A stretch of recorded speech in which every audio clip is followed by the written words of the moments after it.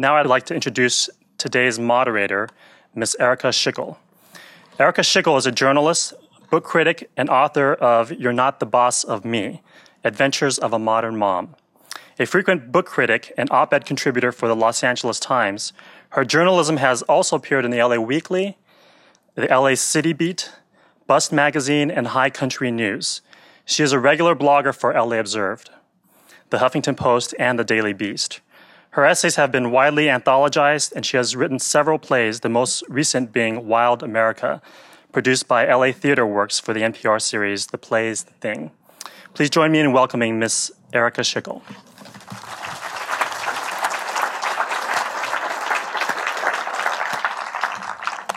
Good evening. James Ellroy was born in Los Angeles in 1948. His LA Quartet novels, The Black Dahlia, The Big Nowhere, LA Confidential, and White Jazz, were international bestsellers. The first two novels of his Underworld U.S.A. trilogy, American Tabloid and The Cold 6000, have won numerous international honors. The concluding volume, Blood's A Rover, captures 1968 to 1972, placing Ellroy's characters at the heart of 4 years of incandescent American history. That's the official introduction. I am here tonight. I'm filling in for the lovely and estimable Helen Canode, Mr. Ellroy's ex-wife. At last minute, she took ill, and so maybe many of you came here to see Mr. Ellroy in conversation with his ex-wife. I'm sorry you won't have that pleasure tonight. But instead, you get his girlfriend.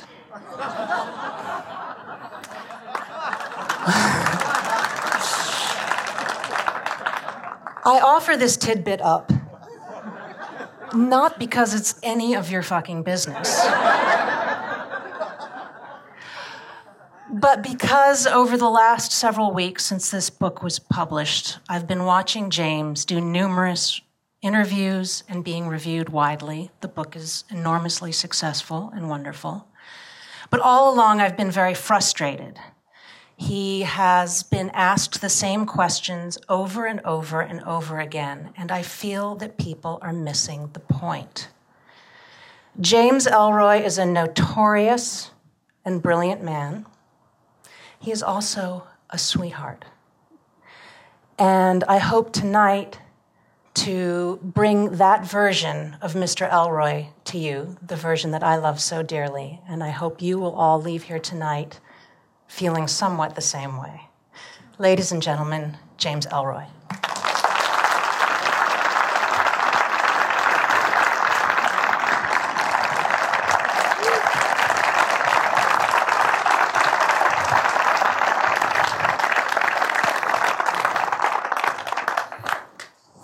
So, darling, why did you write this book? To hear that introduction, so ineluctably perceptive, so loving, so brilliant. There are subsidiary reasons that preceded my meeting you. Blood's a Rover is the book that you write when your life burns down and the women cut you loose. And you got nothing left but fucking American history. Lord knows there's a lot of that in this book. Yes. You're primarily, of course, a genre writer. You've written a number of excellent crime novels. I've met many of your fans. Geeky, white, and single, and male. Obese. Primarily. Obese. Slightly obese, a little pasty, a little zitty. Malodorous. Very male. Malodorous, and they, you know. Yes. This book is very different, and I'm going to assume that you've all read it or are about to buy it later tonight and get right into it. This book is very different from the first two. It has a different tone, and it has, for the first time, some extremely strong, spiritual women in it. And I want to know what it was that changed your mind, that changed your direction between the Cold 6000, which was a stylistic exercise in many ways, and cold in some ways. What warmed you up? Helen Cano dumped my ass. The book was too rigorous in its presentation of a very complex text. I had gotten colder and colder and more ruthlessly stylistic, and I needed life to kick the shit out of me for a while before I came up with the construction of a young, indefatigable, ingenious 23-year-old boy, a virgin, chasing history in the form of strong women.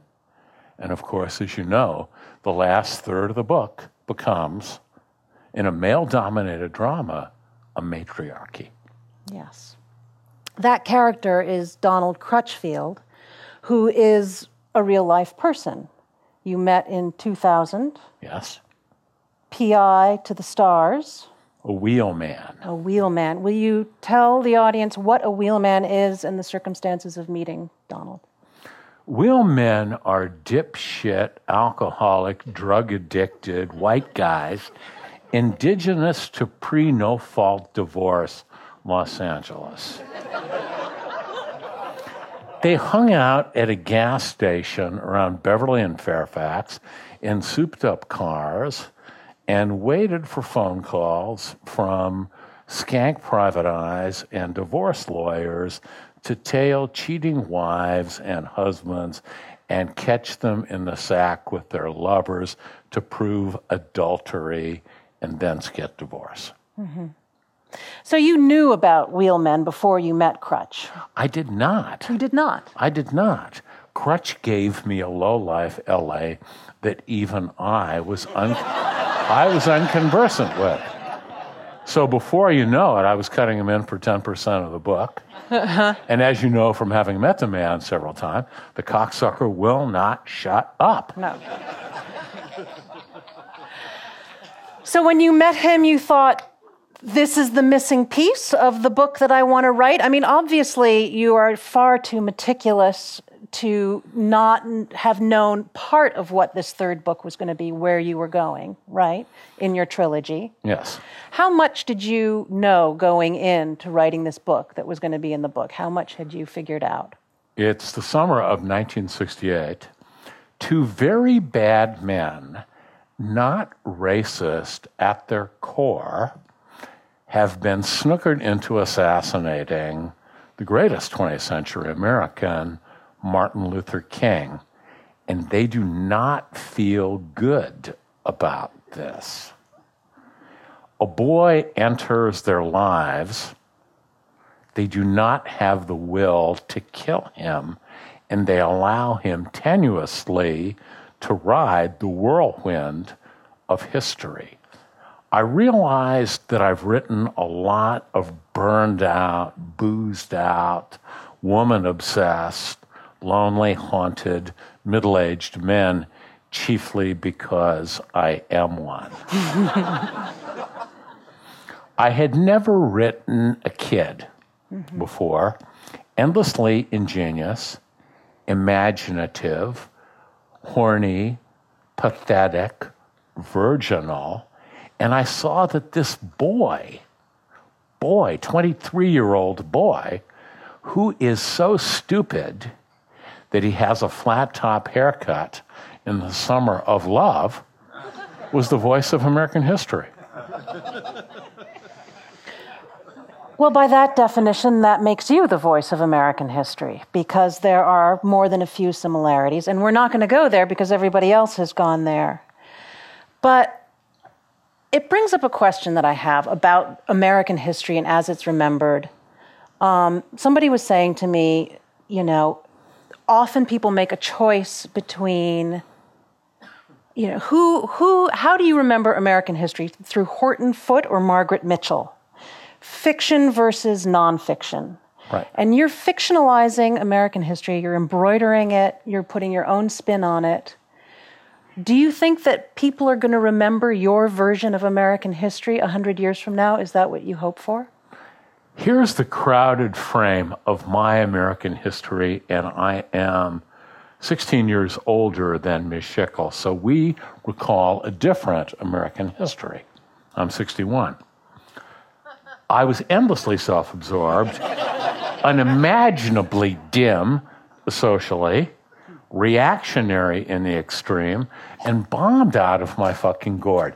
Yet I sensed history bombing around in the crowded frame of my consciousness, and I always had a dim view of a man with a briefcase and a silencered revolver in it, sitting just outside the corridors of power. Mm-hmm.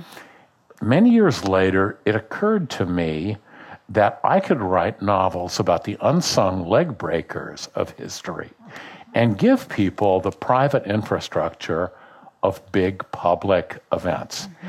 And if their lives were credible, and if my books were factually accurate, my history would have verisimilitude. Mm-hmm. Mm-hmm. 100 years from now, people will be reading this book. Yeah. Do you feel that genre limits you in any way, limits your accessibility to a wider audience? It limits my accessibility to middle-aged and older female readers because it's a primarily male world. One of the things, and it's a confluence of events preceding my meeting you, and you have 2 daughters, and I've written a spellbinding memoir pertaining to motherhood, mm-hmm. I realized that I have no children and always wanted a daughter. I realized the courage, the fortitude, the perspicacity it takes to raise children. That thought pervaded my consciousness as I wrote a book about history and bad men. Well, that brings me to your next book that comes out next year, The Hilliker Curse, which is a memoir, a companion piece to My Dark Places, which documented your search for the murderer of your mother, unsuccessful. But more poignantly, your memories of her, that time, and your search for the other. Yes. The other being her, capital H-E-R.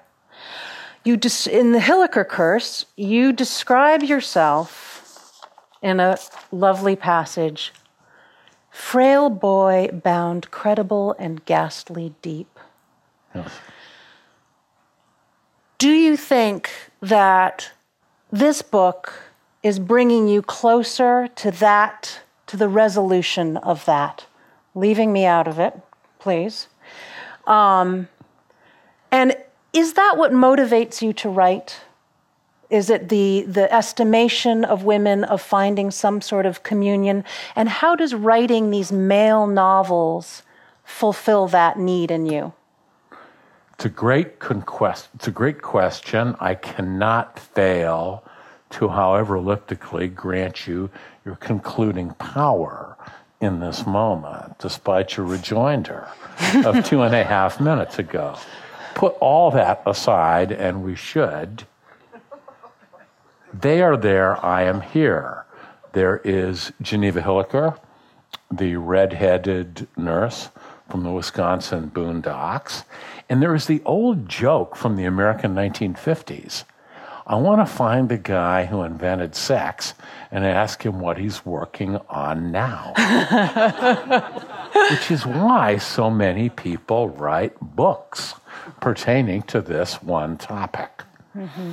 What I realized upon futilely searching for the killer of my mother and enlisting a very brilliant homicide detective to get me there is that my mother and I were not a crime story, and that no criminal resolution to our story would ever provide me with knowledge of who she was and who I was, that my mother and I were a love story, and that I had to explore the phenomenon of women in me.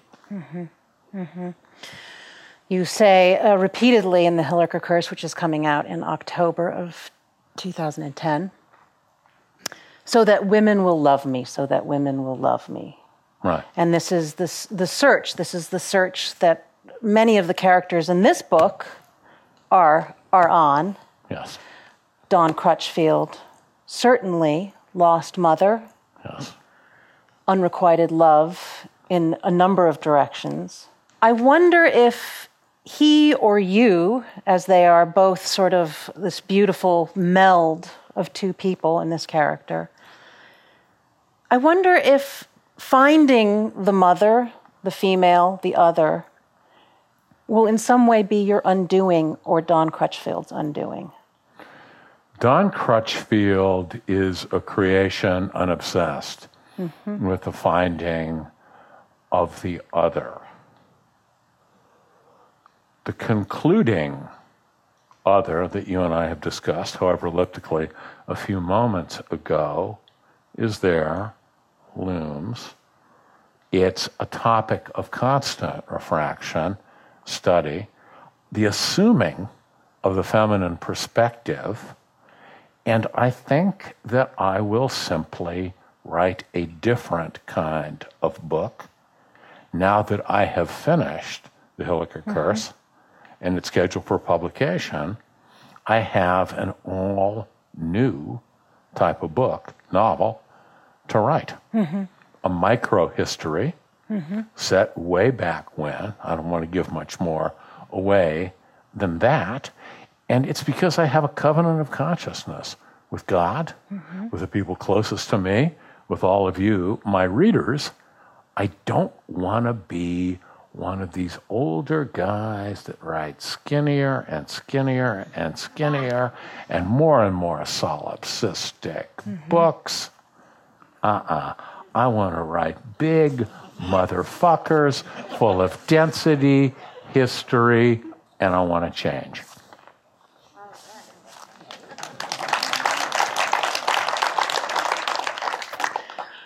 Well, then let's just talk about for a minute the sort of the time frames of the trilogy, this book, and where you are chronologically. This book is, the trilogy goes from 1958 to 72, Correct. Is that right?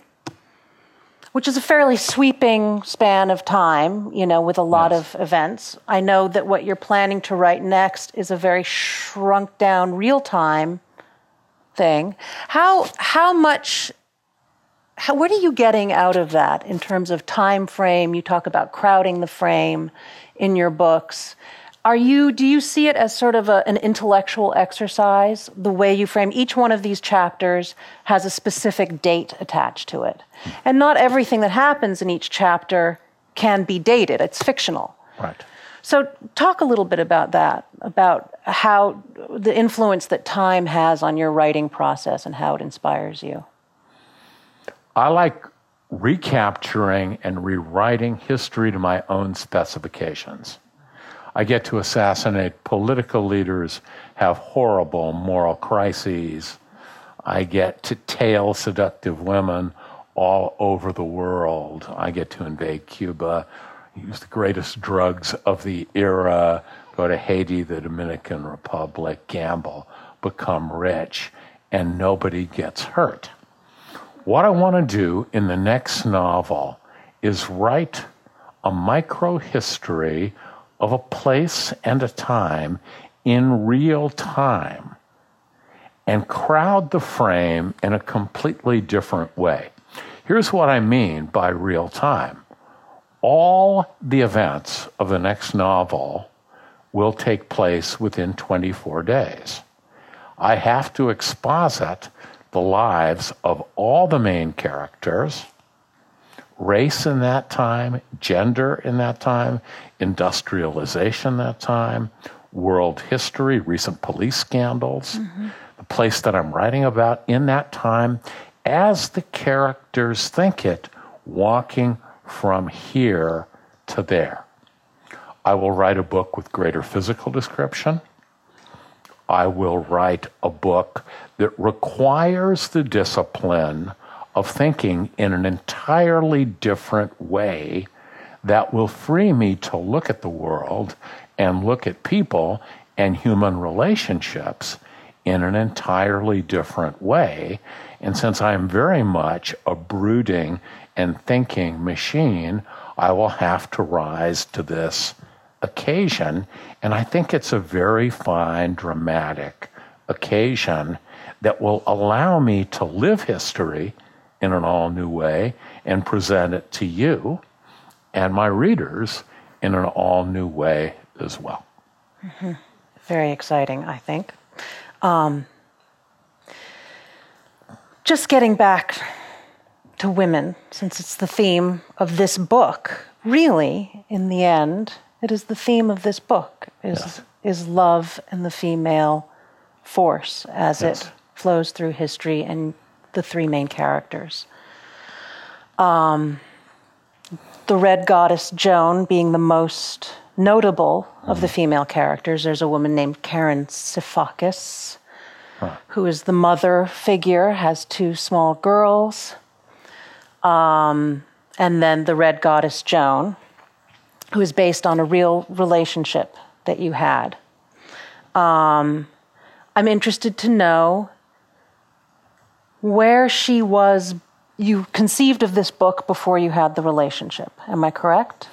I conceived the mob going to the Caribbean. Mm-hmm. I conceived Dwight Hawley and Wayne Tedrow and Don Crutchfield, but I could not have conceived the dialectic, the clash of Jew and Christian, left and right, gay and straight. Mm-hmm.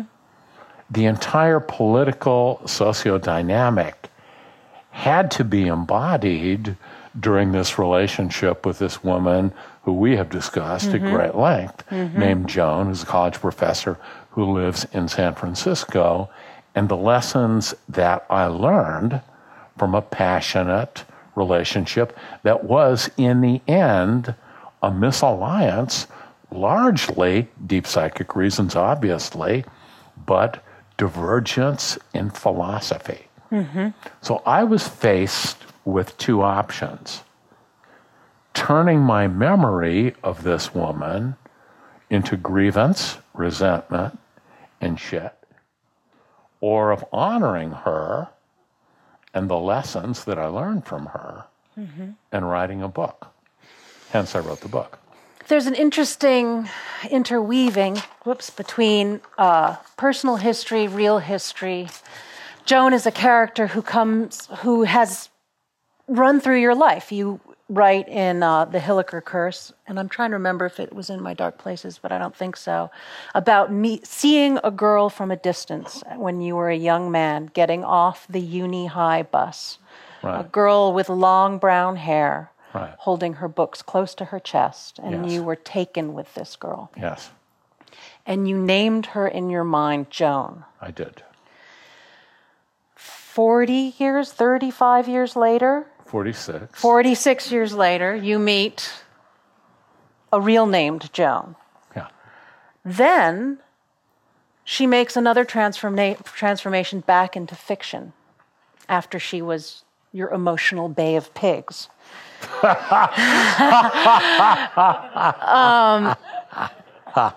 How much, because you're a man who lies in the dark, imagining things, brooding upon things, how much of any given experience that you have crosses over into fiction? Do you make a regular exercise of turning the facts of life, of history, of your emotional status into fiction, and does it make it more understandable and bearable for you? Yes, it does, but I'm not out to exorcise demons. I'm out to take misfortune and learn from it and exploit it. And I also might add, parenthetically and briefly, that if the Red Goddess Joan was my emotional Bay of Pigs, you have served as the tearing down of the Berlin Wall.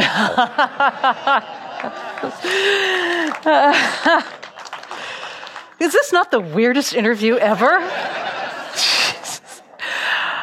Oh, where am I in my notes? All right, let's get out of there and let's talk about... There are ideas in this book. People are passing... There's this idea of confluence in the book.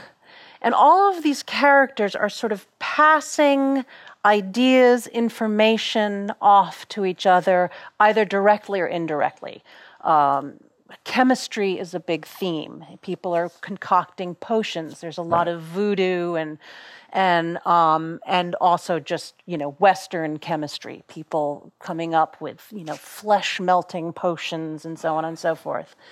There's also an idea of sort of violence as virus. That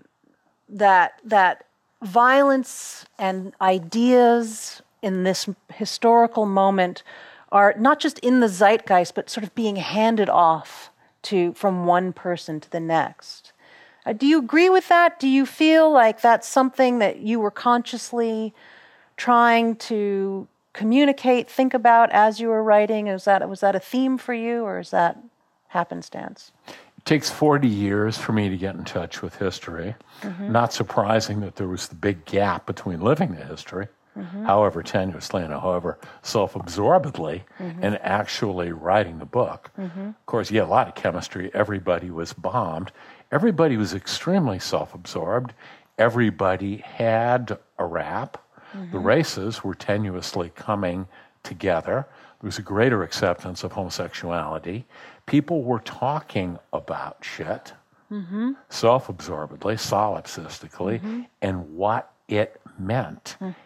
And there were alternatives out in the world, and I wanted to express most of them. I wanted to talk about, without weighing in politically on anybody's side, on the necessity of conversion, the imperative of rebelliousness and revolution, and explore the souls of people who are committed to it in blood and to the death, and how they need each other, and how their relationships are often symbiotic, and how they are drawn to each other across wide social, racial, political spectrums because they are passionately committed and idealistic. Well, on that subject, you are a notorious fellow who is accused, certainly on the internet, of racism, bigotry of one sort or another. I will say parenthetically, he's appearing at the Isawan bookstore tomorrow night, and that should be a very interesting reading. Yeah. But this book is really about you confronting that. You have interracial love. You explore it in love in all forms: fraternal love, maternal love, romantic love, love between different people of vastly different ideologies. Do you feel that has somehow brought you closer to an understanding of maybe some of your own prejudices? And do you consider yourself to have prejudices? I'm a Tory by nature. I have a strong reactionary side. I am an authoritarian in the extreme. I dislike the permissive worldview. I have a certain self-knowledge, and I realize to a large degree that the world I grew up in has passed, and now I have two choices: become a pissed-off, prematurely old codger, or start digging, or at least accepting the world the way it is. And this is a dialogue that you and I have had many, many times. And since I am incapable of changing the world in the way most people think, I can explain in hardcover the alternatives. And so I am enjoined by my faith in God to present a wide variety of alternatives and to spread my empathy around to people that I might not politically find empathetic. Mm-hmm. Mm-hmm. Hence, I have in here a closeted, black, homosexual infiltration cop who's quite a brilliant guy who has an oddly equitable relationship with a vicious white LA policeman. Mm-hmm. Mm-hmm. I wasn't trying for moral complexity when I wrote this book. It just came to me. I don't view ambiguity as a moral virtue or a dramatic virtue. Mm-hmm. In the end, as a moral writer, I believe, a moralistic person, I believe, I have an obligation to show all the political alternatives as well as the religious way of life, the spiritual way of life, the devotedly humanistic way of life, and in the end, I want you to dig these people, and so I weigh on the side of empathy on all of them, and I want you, the reader, and you, the readers out there, to love them because they have tried so fucking hard to change the world. Yeah. And you absolutely do. You absolutely do. I mean, you come to love Dwight Hawley, of all people. I think it's hard for people to understand that that's what you're doing, that this is who you are, and that's been your journey as a writer. I think that there's a lot of demon dog stuff out there that you're partly responsible for. There's this image of you as an outspoken, bad boy of, American literature. And I see a new Ellroy emerging in this book and in person. And I want to know, could we possibly find a new moniker for you? Are you moving past the demon dog in any way? And if so, what would it be? What would you like to be seen as? What would you like your next moniker to be? I like the demon dog idea because I love pit bulls and bull terriers and American Staffordshire Terriers so damn much. And nothing sounds worse than an arrogant man trying to be humble. And as my ex-wife, who you have met once, Helen Canode, once told me, "Don't be so humble, you're not that great." I'm trying with all my considerable diligence, meticulousness, your counsel, God's help, to write truer and better, be fairer with people, be kinder to people. I can be intemperate.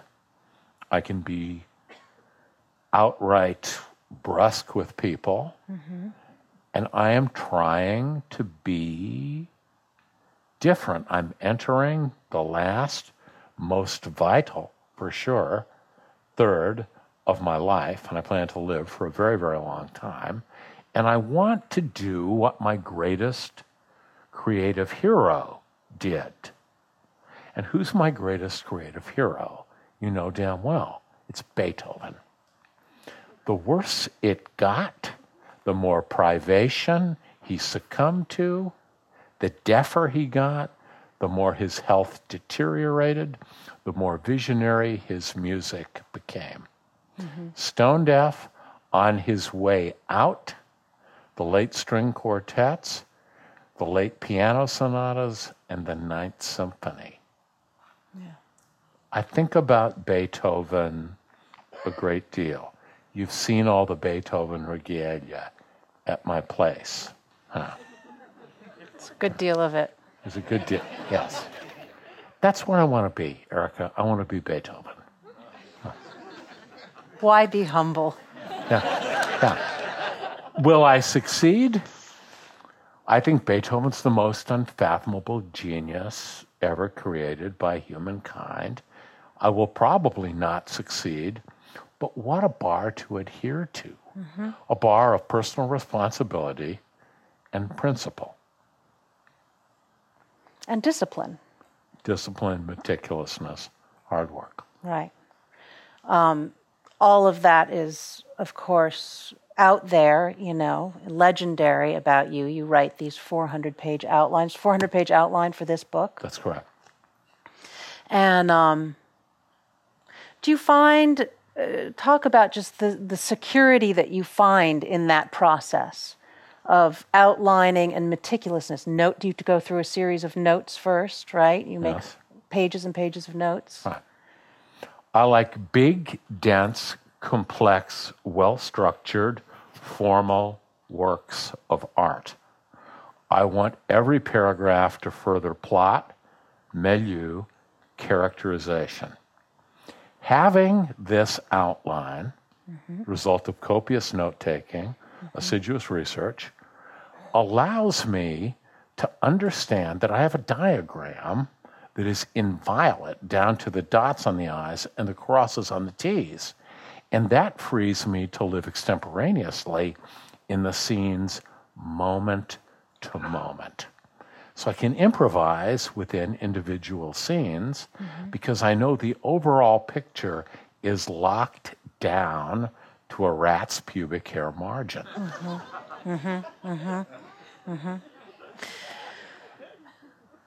The Hilliker Curse was not outlined. No.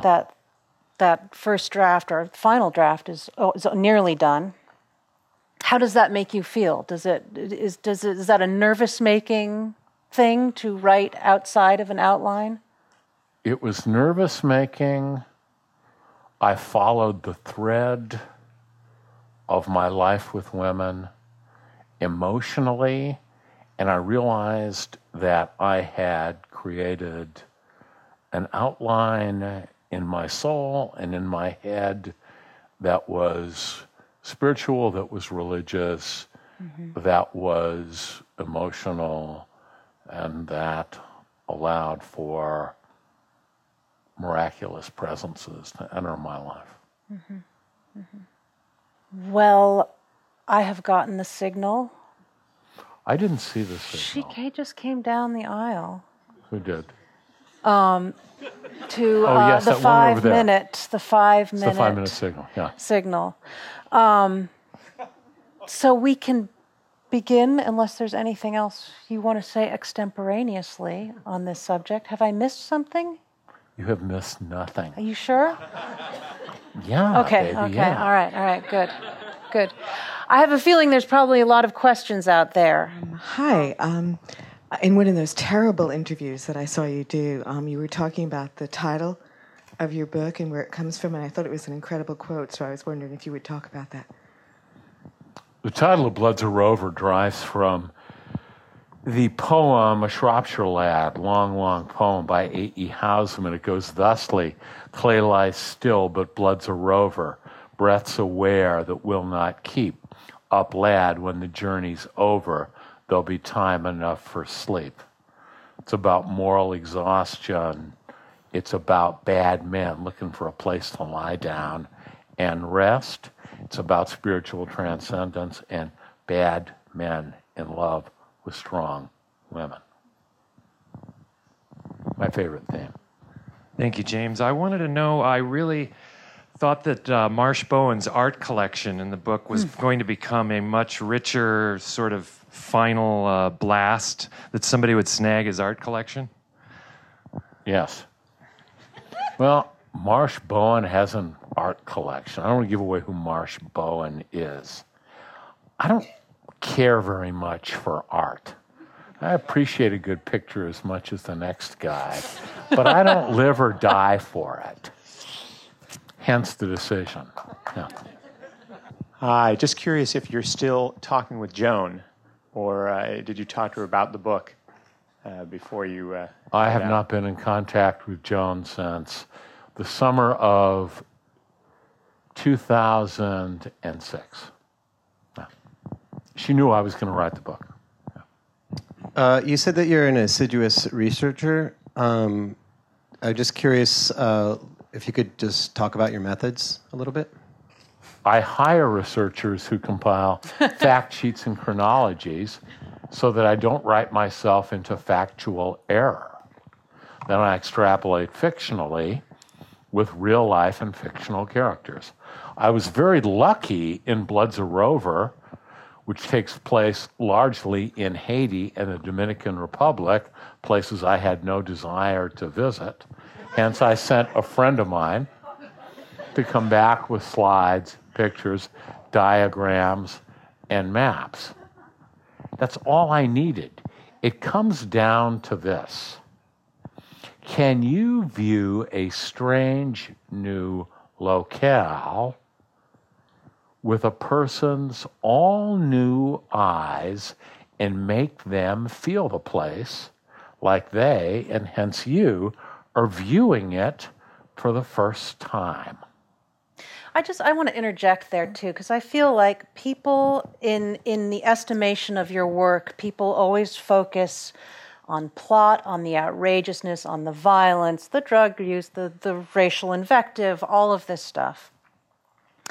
And I feel that you are underappreciated as a writer. I think that your prose is so razor sharp, so vivid, so deeply felt, and so meticulous, and people tend to ignore that. I don't see that dealt with in reviews of your work, and people are just reading for story, which is great. You do wonders with plot. But do you ever feel like you get the short shrift on that score, just as a line-by-line writer? The style of some of my books, The Cold 6000 and White Jazz in particular, is hyperbolic, hyper-concise, exaggerated, tailored to the events that I'm describing. And I made a conscious effort to write a more explicated style here. What I get in Europe, aside from adulation, is something that I don't get in America, and I think I understand what's behind it. The books are very, very strenuous to read. Mm-hmm. They are very male. I am nothing if not a Tory, WASP, male, authoritarian, heterosexual, born in Los Angeles at mid-century, and it's a sensibility that puts people off. Even as I critique this sensibility, people know that to one degree or another, I espouse it. Mm-hmm. Mm-hmm. That's that. Hi, my name is Craig Quintero. My question is, it's sort of an interesting strategy to have your ex-wife and now your current girlfriend be the person you're talking about or introducing the book with. I was wondering if you could talk about the intention behind that. I don't understand the tension behind... The intention. Oh, okay. I thought you were discussing my stress level or something. No, we're both stressed out behind this, but, that's, there's always later. And... I begged him not to say stuff like that before the... That's so bland, Erica. That's so bland. Helen Canode has anemia. Helen Canode's my ex-wife. She lives with Margaret, my ex-dog, in Austin, Texas. She thought, similarly as Erica Schickel does, that we needed a different pair of eyes and a different mindset to address this book, specifically a feminist viewpoint. Then Helen fell ill. Who better to critique this book and who better to understand it than Erica Schickel? Hence the choice. And I was available. Thanks. Will you be doing the audio book version of the Hilliker Curse in your voice? That's an excellent question. I may do the audio version of the Hilliker Curse. It's a shorter rather than a longer book. There's no dialogue. It's all narrative. The tough thing about reading books aloud is differentiating voices. You have to be a wide range of characters, different genders, races, ages. Big pain in the ass. I read the unabridged version of My Dark Places. Not a very good abridgment, but it's all narrative, so that remains a possibility. You, being this fabulous writer, almost on the verge of genius, who would you have chosen tonight to be the interviewer, and would you have had different responses? Could you repeat the question, please? And remove almost from the genius sentence. I think you heard it. I don't think she is repeating the question. We have time. No, really. You're obviously a fascinating author, and you have a wonderful, special reputation. I'm just wondering, if you had your choice, who would you have chosen as an interviewer tonight, and would you have had different responses about your work? That was my choice. Okay. Woman sitting to my right. I cannot conceive of any other responses other than the ones that I've uttered. First of all, I think that the reviewers are bad. I think it's not that your books. I think your books are amazing, and I'm a female, and I love them, and they are dense, and they are well written, and I think reviewers don't know how to write reviews, and I think all they know how to do is to write a synopsis, and they don't know how to get into the depth of it, and they don't understand it, and they should probably be sitting at home and watching movies and eating popcorn. But I think you're quite often right, and so you have to develop a tough skin. Yeah. You love reviewers to the extent they love you, dismiss them to the extent that they dismiss you, ridicule them to the extent that they ridicule you, and I don't give it a hell of a lot of thought. The book goes out there and is assessed by people in ways that I will never be able to assess, and there's something mystical about that. I pervade the consciousness of people anonymously, and I like that. Yeah.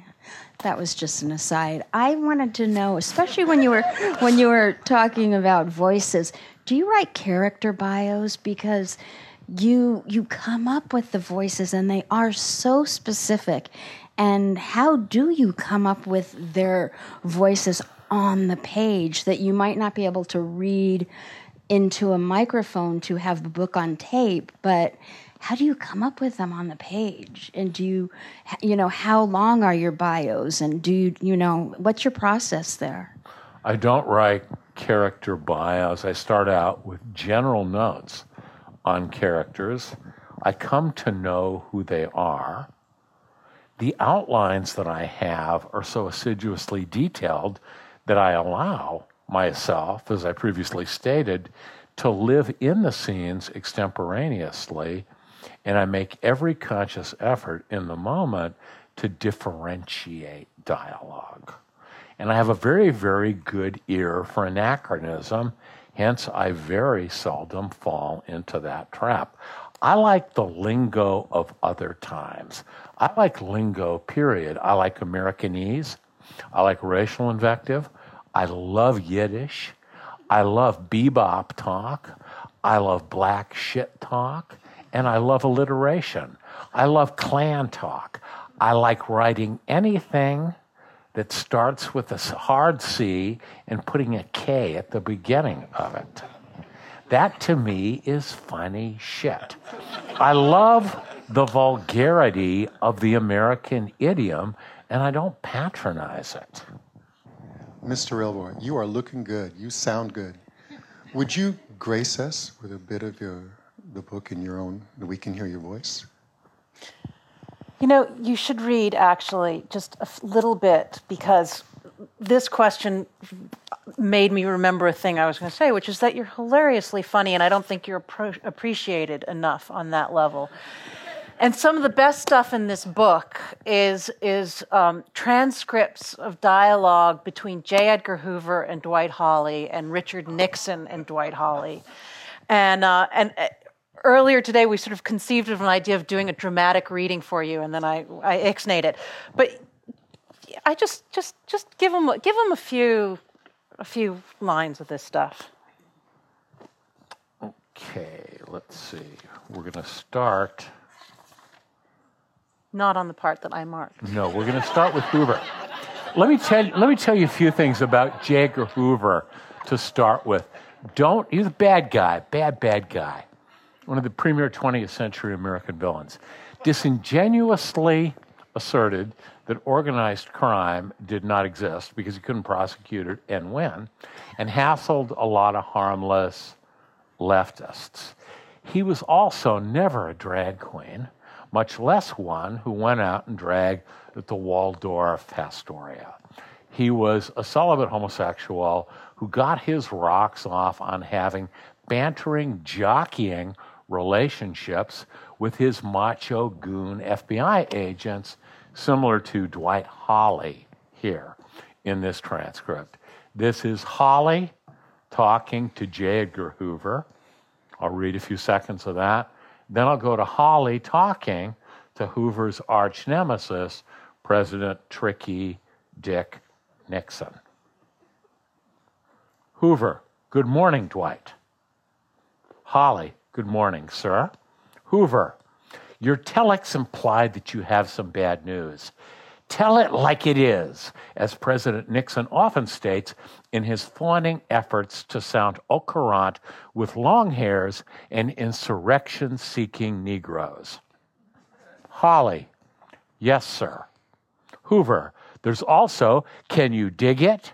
And Are You Cool With It?, which are new favorites of the white radio personalities who have taken up the chant that I am too old for this job. Hawley, yes, sir.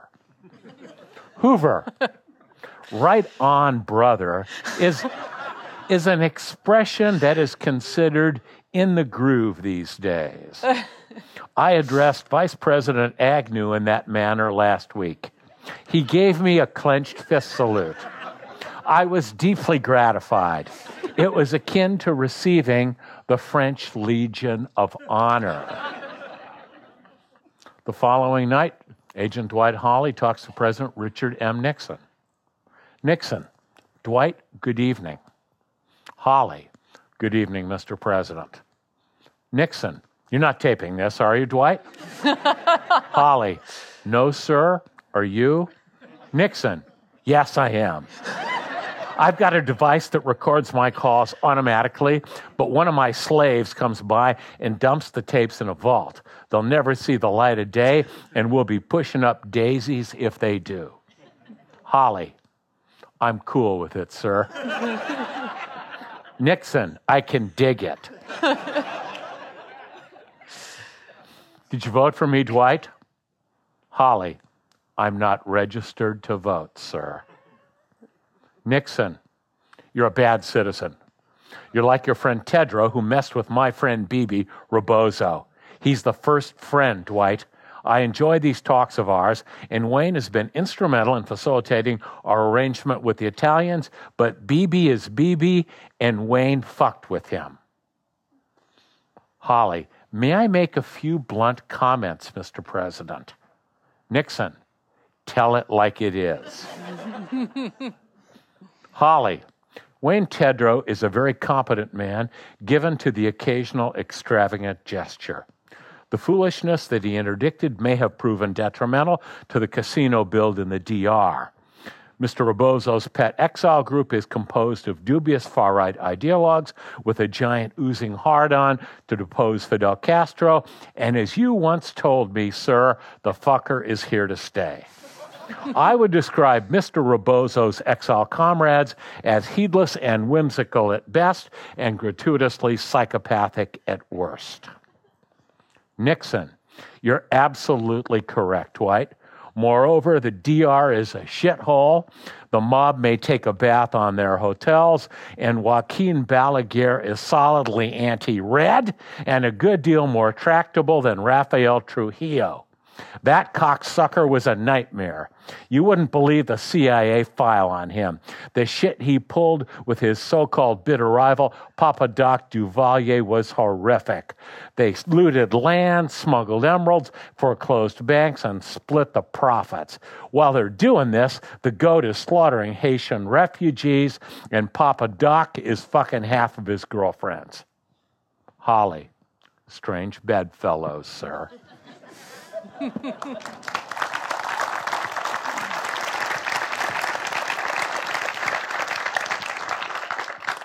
Thank you, Mr. Ellroy. It was wonderful. Thank you so much for being here. Thank you, everybody. Erica Schickel, ladies and gentlemen.